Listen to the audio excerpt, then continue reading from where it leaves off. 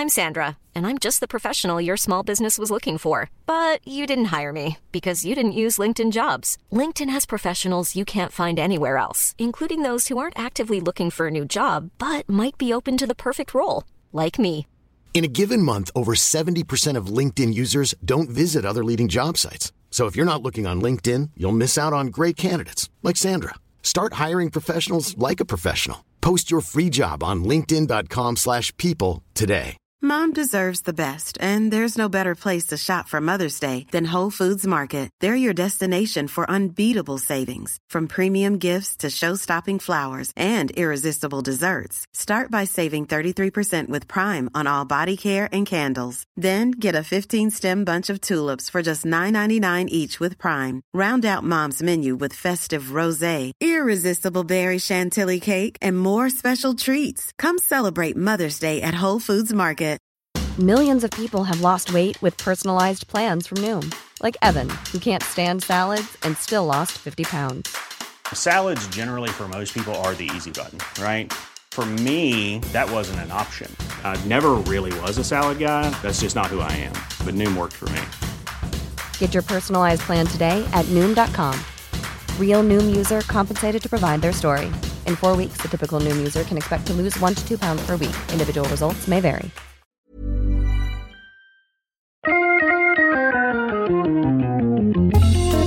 Welcome to Wood Talk. Now here are 3 guys who might stop by to ask for a cup of slab. Mark, Shannon, and Matt. All right, it's Wood Talk, show number 485 for September 23rd, 2020. On today's show, we're doing another Q&A show, cleaning out the old inbox.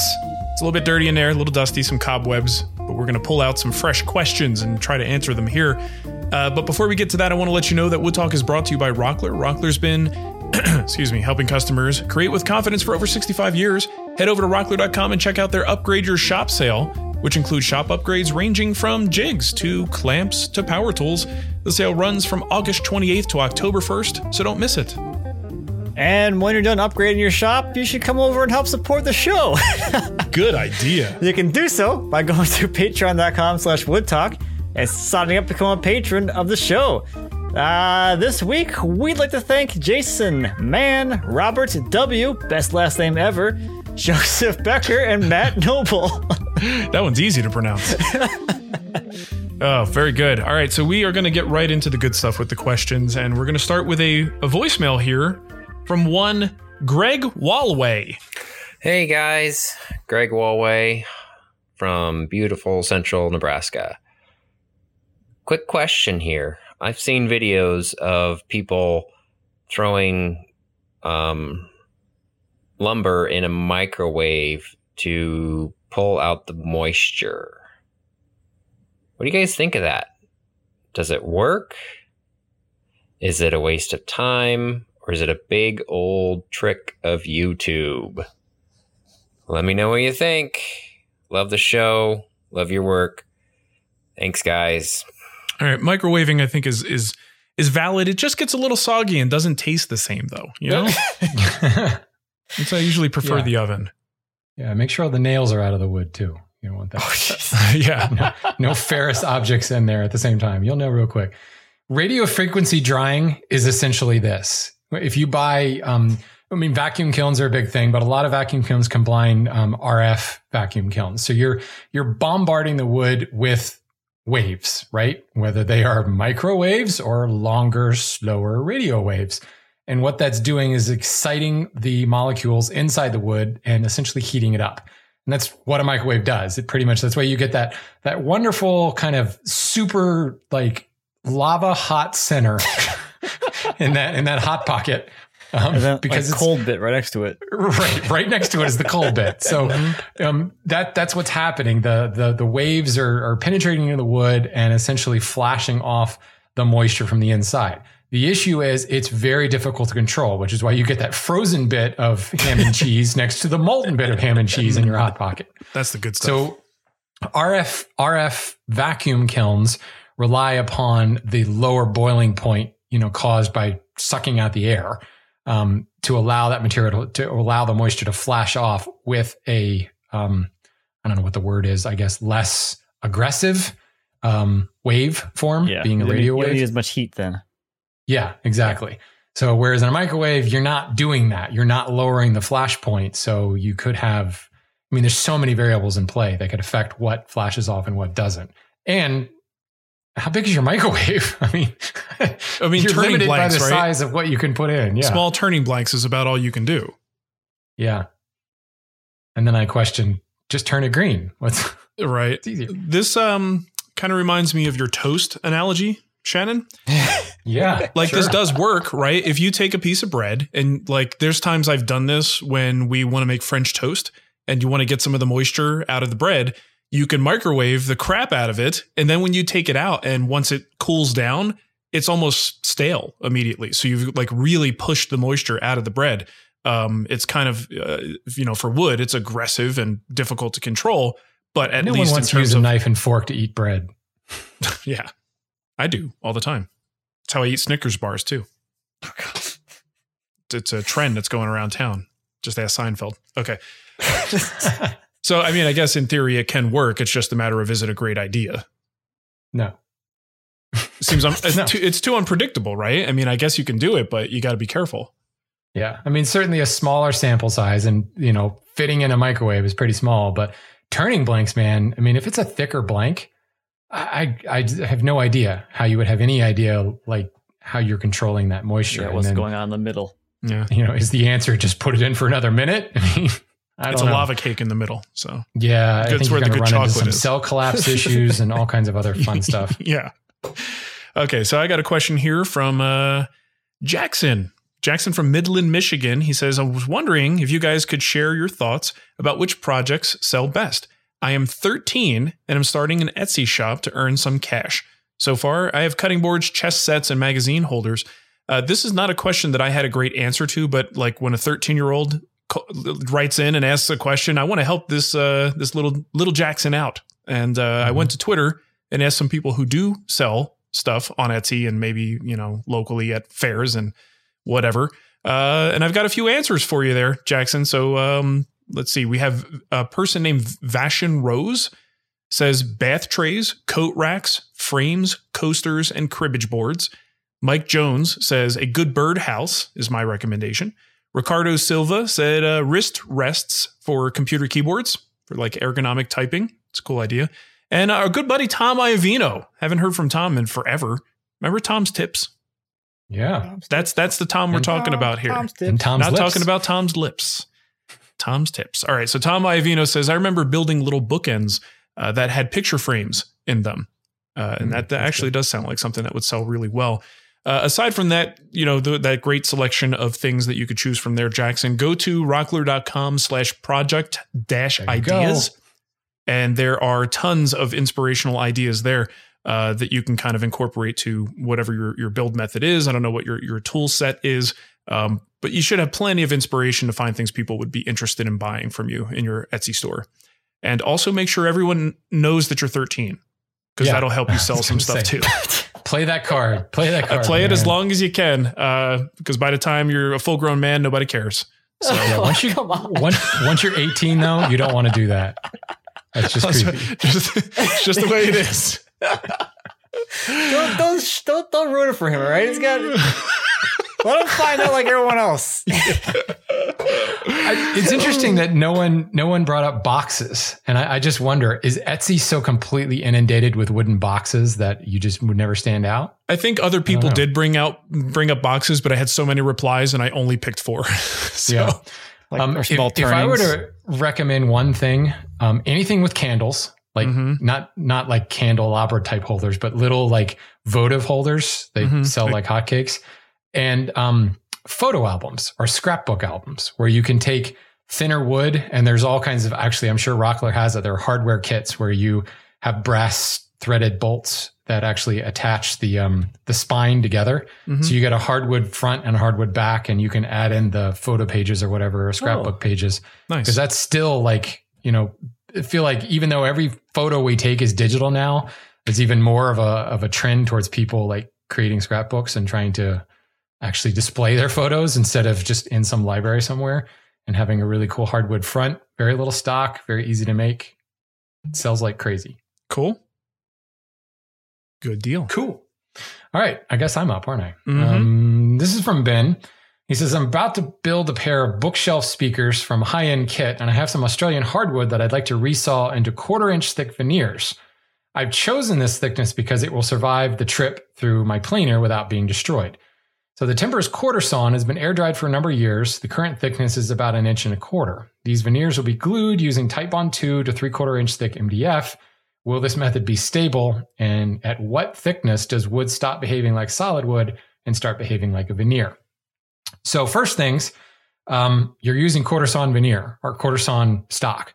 So your wood is going to expand and contract across its thickness, not so much across its width. So knock yourself out. Go for it. That 1/4-inch thick material will be just fine. It is going to expand and contract across its width, but most of that tangential movement is through the thickness of the piece because it is quarter sawn. That's why we call quarter sawn material so much more stable. In my experience, I have found that around 3/8 of an inch, and again, this will be species dependent, but around 3/8 of an inch is when the wheels start to come off and veneer starts acting like solid lumber. And well, I should be clear, veneer is still lumber. It still acts like solid lumber, but because it's so thin, it doesn't really have the force to overpower the substrate is stronger than the veneer. So the substrate and the stability of the substrate, in this case, MDF, kind of wins the battle there, and the veneer doesn't really move. More importantly, the veneer kind of stretches, or well, in this case, it doesn't stretch because the veneer is staying stable, right? Once you get up around 3/8 of an inch, the force of the expanding wood that is the veneer kind of starts to win that battle, and things start to crack and fall apart. Certainly massive, like if you're doing an outdoor piece, probably not a good idea. If you're going to have massive like moisture and temperature changes throughout the course of a day, throughout the course of a season, you're going to see more movement there. But we've done several veneered timber beams. We started with 1/4-inch. We actually went up to 3/8 of an inch because we wanted more thickness to allow for sanding and for routed corners and things like that. And it all worked pretty well up to, well, it was actually just a little under 3/8 of an inch. The other thing to consider, though, is the type of glue that you're using. He's talking about using Titebond 2, and I don't know that I would recommend that. Titebond does make a cold press veneer glue that's going to be better, especially because you're using a thicker veneer. It's going to have a little bit more flexibility to it. Plus, it's also got just a longer open time. I don't know. He's building bookshelf speakers, so they're not that big. So open time is not really that big of an issue. But really, if you're going to use a thicker veneer, and I'm saying anything thicker than 1/8 of an inch, you're better off going with the 2-part veneer glue. I personally like UltraCat because it's water-based as compared to the Unibond stuff, which is resin powder-based and really kind of nasty from a chemical perspective. UltraCat is specifically designed for thicker veneers, and it has the flexibility to allow veneer creep. So as that veneer expands and contracts, the glue kind of acts as a buffer, kind of a little soft buffer that allows it to flex over the immobile substrate. Unibond also has a Unibond 1, which is a PVA formulation. You're right. So if you don't want to work with like the really nasty stuff, that's have you used it? I haven't used that stuff. I have, but it's been a long time. I haven't done veneering in a while. I'm actually a little bit more cautious than you are with the thickness there. I get nervous with a 1/4-inch layer. But you have a drum sander. What's that? You have a drum sander. Oh, yeah. So of course you have to have the ability and luxury, to be able to go thinner than a 1/4-inch. But I do get nervous at a 1/4-inch with that thickness. Especially when MDF is the substrate. But there's two sides of this, though. He's putting this into a bookshelf speaker. So if there's any warpage or anything, once that thing's glued together, it's probably not going anywhere. But and how big is the panel itself, right? I mean, yeah, exactly. But there is a point in this process that I'm going to be a little worried for him is no matter what thickness he uses, once you introduce glue and veneer on one side, and then the time between that glue up and when you actually start to put this thing together into the final shape, you still could get that panel warping if he hasn't balanced it with the veneer on the other side. It can certainly happen. So now you're dealing with beautiful cupped pieces that you're trying to put rabbits into or whatever your joinery is going to be for that box. So I would definitely test this out first. Don't fully commit. Test your materials. Do a test. What did he say? He's vacuum veneering, or he didn't say, did he? He didn't. No. Okay. Whatever method you're using for getting this veneer down there, you do a test run, and then just make sure that those panels remain flat. If you get lucky and everything stays flat, then you're good to go. And if movement happens after the final glue up, it's probably not going to hurt anything. But I don't have faith that he's going to get a 1/4 inch veneer glued down to an MDF substrate and have that remain flat enough for joinery work afterwards. Yeah. That's just my gut feeling on it.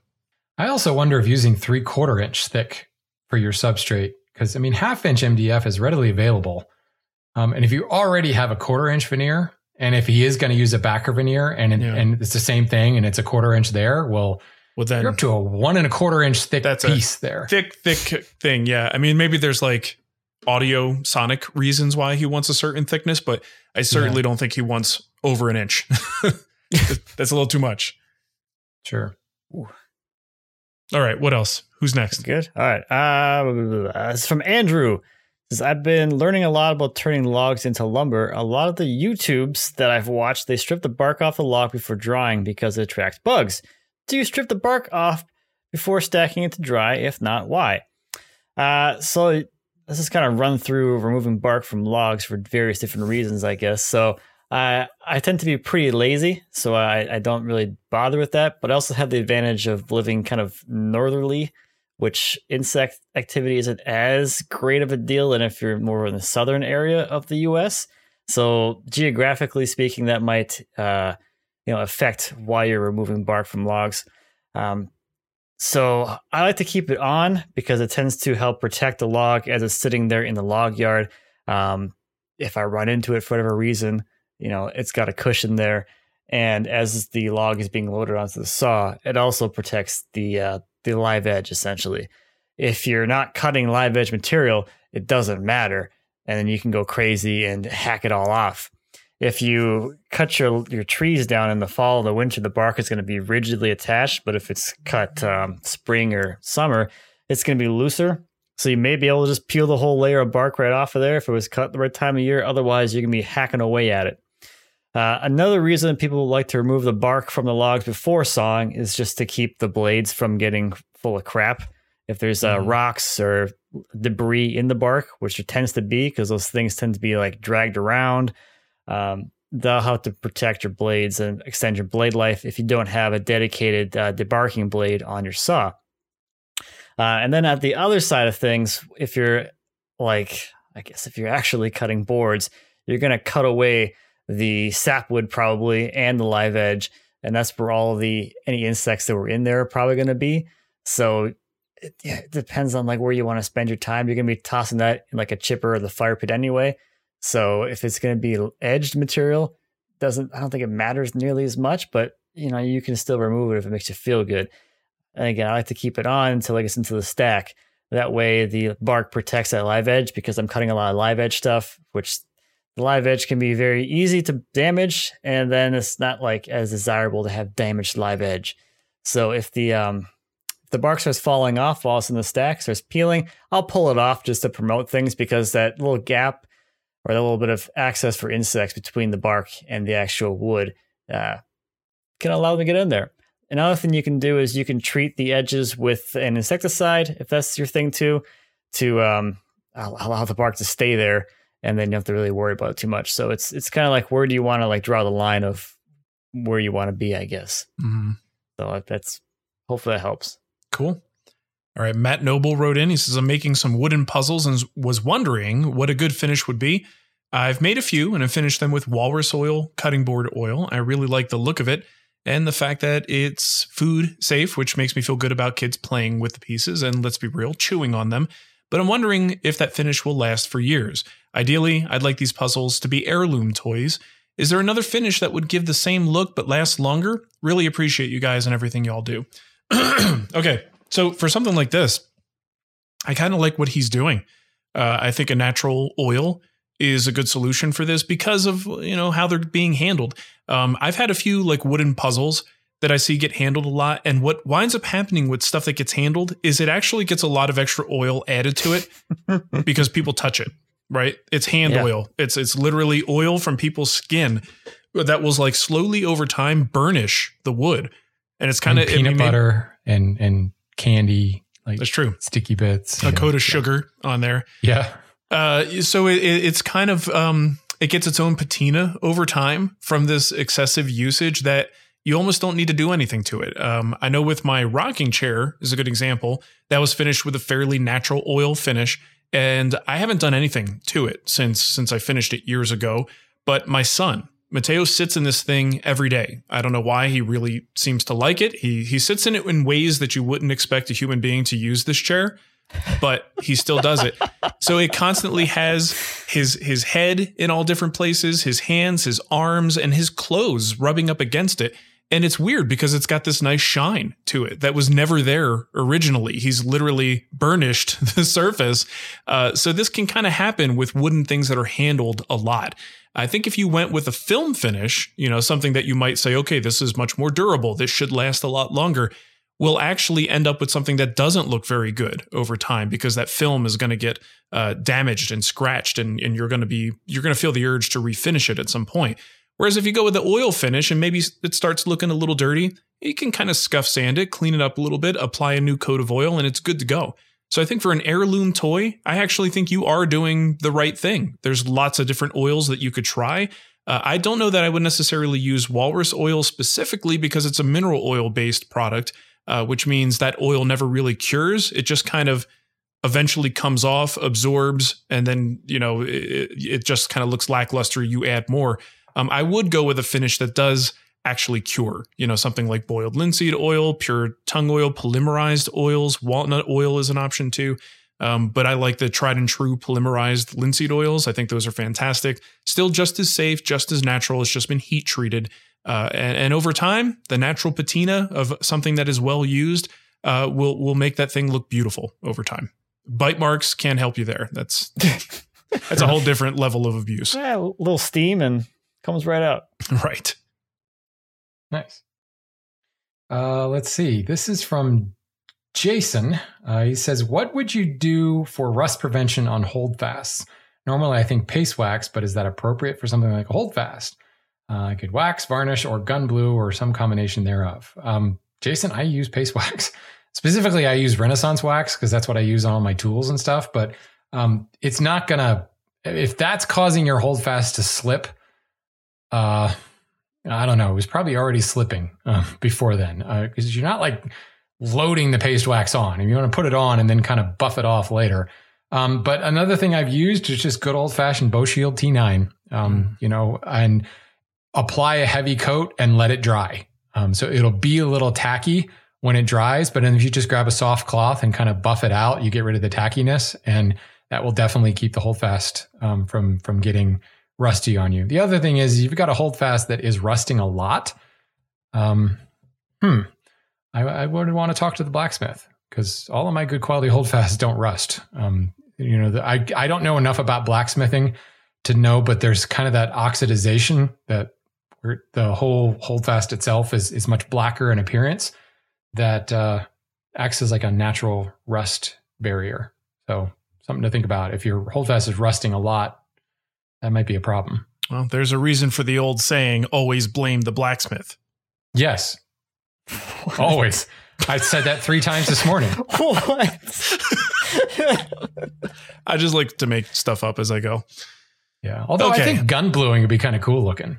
I actually think someone just posted this. I didn't read the whole article. I just kind of zoomed past it in, might have been the Guild Facebook group that they did gun bluing on the holdfast. They look great, but now they're slipping and they're asking for advice on what to do for similar. I don't know, maybe it's the same person, but a similar thing to do with how do I protect it from rust? And then now they have a little bit of a slippage issue. Pretty sure that's what I read. But who knows? T9 works great. But I mean, as I said, I've been using paste wax on mine for probably 10 years. Works fine. Well, and I like the idea of T9 because if slippage is a problem for whatever reason, the T9 is pretty sticky, nasty stuff. So as long as you buff up the part that sticks above the bench so it's smooth, but let the shaft be sticky and gross, and maybe it'll stick better. And don't read into what I just said. Myself, Yeah. must say something. Yeah. Fight it. Show title, maybe not a show title, maybe too much for a show title. Never too much. Okay. Really, we're just testing how this whole Rockler thing is going to go down. Like, how much will they take? All right, sorry. Boy. Yep. Still there. Yeah, let's go into Cliff's question. He says, hey guys, I have a couple of carts in my shop where I use melamine for the surface. I really like using it because glue and other shop messes scrape right off. I'm a hybrid woodworker looking to upgrade my workbench by adding a vise or two, along with some dog holes for when I need to break out the hand tools. I don't think I've seen any workbenches with melamine as top surfaces. Is melamine a viable option for a workbench surface? What would the downside be to using it? I sort of like it, but also hate it. As an idea, right? The concept it's of really hard to film on. Yeah, it is. Don't get the white stuff. I think it's great for like an outfeed table, nice and slippery. It's great for an assembly table, easy to clean, all these things you've mentioned. But the other properties of it kind of work against you on a workbench. First of all, workbenches over time, you want to level them, so if you have a melamine top, that's really difficult to do and pretty inadvisable. You also need your workbench to be somewhat grippy. We don't necessarily want our workbenches to be sanded to 400 grit and then waxed. A really slippery workbench is one that doesn't grip the work as well as it could, and stuff just kind of can fly off the bench. And how many times are you clamping something directly to the workbench? So if there's no grip there and you're smacking that holdfast down, you can have as strong of a holdfast as you want. But if the wood itself is just on a very slippery, air hockey slippery kind of surface, you're not going to really get as good work holding there. So I don't think it really makes the greatest workbench surface in spite of the other properties. For work holding, just really not my favorite choice for that. There may be other advantages that I'm not thinking of, but I think the disadvantages are too strong to really consider that as a viable general use workbench surface. I'm not sure how durable it really would be in that application. Mm-hmm. Like if you have things like sliding across it or like corners rubbing against it, scratching it up and like a chisel slip, and then you're chipping the melamine top off. Yeah. I mean, I don't know. Drilling into it. Yeah. Well, if you guys remember in that workbench episode, that was what I started with. Like I had a row of cabinets with a melamine top on it. Mm-hmm. And I eventually replaced it with 2x, construction material because what Mark said, it was super slippery. Even with that Craig surface clamp, things would just like shift around from side to side all the time. And I was always dinging the surface up with chisels and planes. And you could make a case that hard surface might dull your blades. But, it's not like I was doing it all that much, but it looked really ratty after about 6 months of working on it as an actual like hand tool workbench.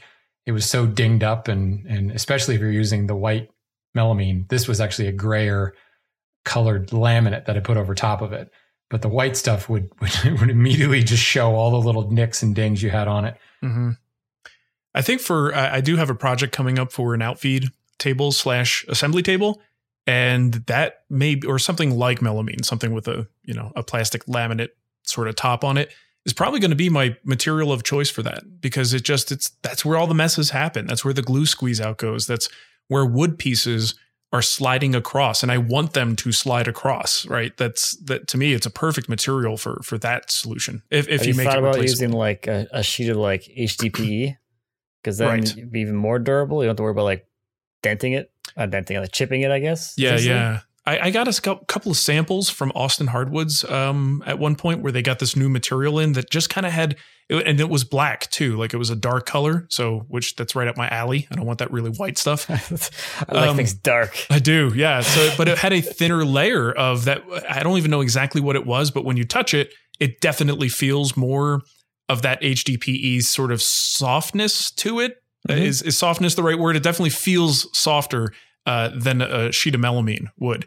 And I'm like, that's a potential material that I should consider for something like this. You have a lot of projects you've been talking about doing. Got a lot of balls in the air. Just got a lot of balls. That's it. Just got a lot of balls in the air. Yeah, I got a lot to do. Good thing I hired someone to help me get those things done. Yeah, it's important. All right, this one's from Nigel. He says, I was wondering whether as you only use hand tools, do you still, this is kind of directly to me, by the way, as you only use hand tools, do you still have any use for a sander? I enjoy the hybrid approach that Marc does, again, because he invented it. I did. But am trying to get into hand planing more for an enjoyment and health point of view instead of sanding. I'm in a dilemma with whether I should get a small random orbit sander, I don't have one, or rather keep that money and put it towards getting better planes instead, if I can move away completely from sanding. So if you don't have a random orbit sander at all, I would get one. Yes, I can prep a project entirely using nothing but hand planes, but it took me a while to get to that. And there are still moments when, like if it's a really odd inside curve or a particularly unusual profile or something like that, sometimes it's just easier to blend surfaces together with good old fashioned sandpaper. Now I tend to, when I do use sandpaper these days, it's more of just hand sanding with, a block of wood and sandpaper.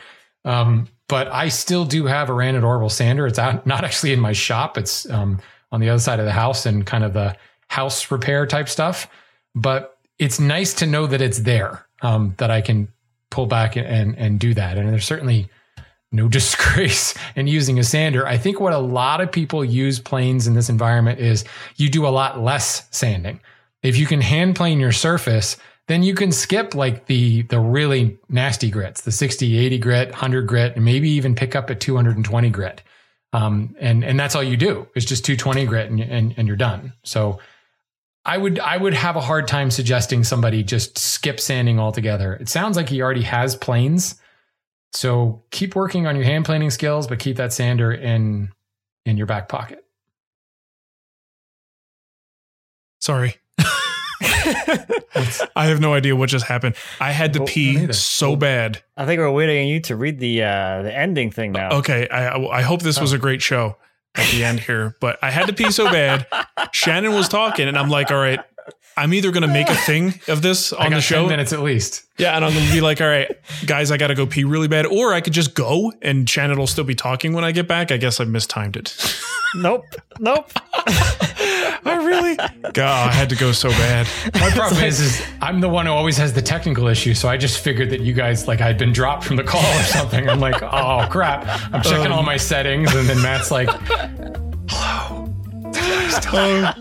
Well, hopefully that's a great podcast for people to listen to. Yeah, that's how it goes. That'll give you time to yell at your car stereo when you're listening. Yeah, when you got to go, guys. Sorry. It's a new feature. It's the Wood Talk Zen Break. Yeah. Just take a breath. Well, I hope Nigel had a great answer. I'll listen to the show and find out. So that just about does it for us. Remember that we are proudly sponsored by Rockler. Rockler is a family-owned business since 1954. They're your go-to source for high-quality and innovative woodworking tools, finishing supplies, hardware, lumber, and expert advice. Whether you're building a simple bookshelf, a custom desk, or new kitchen cabinets, Rockler has everything you need to make your next project a success. Visit rockler.com and use the code WOODTALK, all one word, to receive free shipping on most orders over $39. As we've said, we're going to try to do these Q&A shows as part of the kind of normal monthly roundup. So please do send in your questions. We will do our best to get to them. You can send those to woodtalkshow.com. Go to the website. There's a contact form there. Or you can email us questions. We love those voicemails. They're fun to make fun of. So record your voicemail on a voice memo. Send it to woodtalkshow@gmail.com. Of course, you can also find us on all the socials. We are at Wood Talk Show everywhere you want to be. Yeah. All right, well, thank you. Where you don't want to be. But you don't want to be on TikTok. Nope. No one wants to be on TikTok anymore. TikTok bad.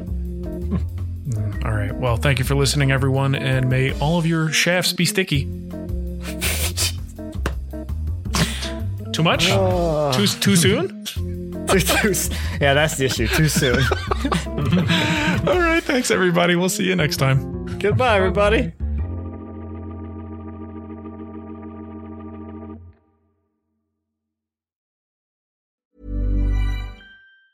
Planning for your next trip? Elevate your travel style with Quince. Quince has all the jet-setting essentials you'll want for your next getaway, like European linen, premium luggage options, buttery soft Italian leather bags, and so much more. And it's all priced at 50 to 80% less than similar brands. Plus, Quince only works with factories that use safe and ethical manufacturing practices. Pack your bags with high-quality essentials you'll be wearing for vacations to come with Quince. Go to quince.com/trip for free shipping and 365-day returns. Even when we're on a budget, we still deserve nice things. Quince is a place to scoop up stunning high-end goods for 50 to 80% less than similar brands. They have buttery soft cashmere sweaters starting at $50, luxurious Italian leather bags, and so much more. Plus, Quince only works with factories that use safe, ethical, and responsible manufacturing. Get the high-end goods you'll love without the high price tag with Quince. Go to quince.com/style for free shipping and 365-day returns.